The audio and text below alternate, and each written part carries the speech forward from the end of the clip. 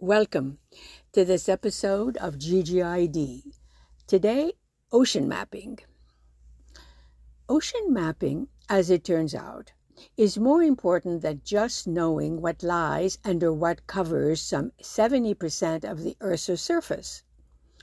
Understanding the seafloor is important for safe navigation, for conservation effort, for fisheries management because marine wildlife congregates around underwater mountains.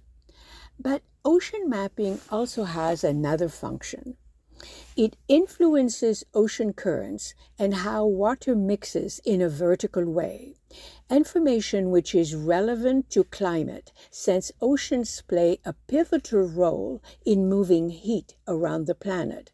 And therefore, it has a role to play in the information needed for the models forecasting future climate change.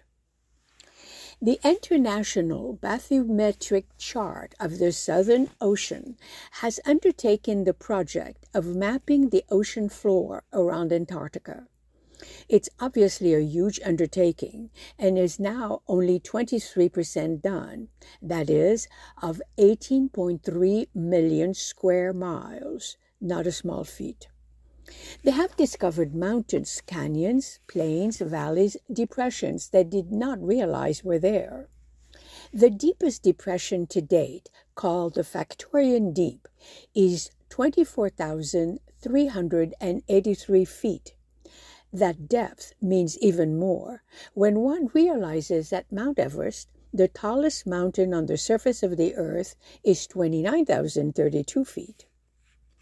The undertaking asks ships and boats to use their sonars and also urges government, institutions, and corporations to share their data and put it in the public domain. It is something that is paying off. Much of the information, however, comes from ice-strengthened ships that are able to support scientific endeavors. That includes the UK's RRS James Clark Ross, which is soon to be replaced by the aptly named RRS Sir David Attenborough. The nature and size of the project are certainly impressive.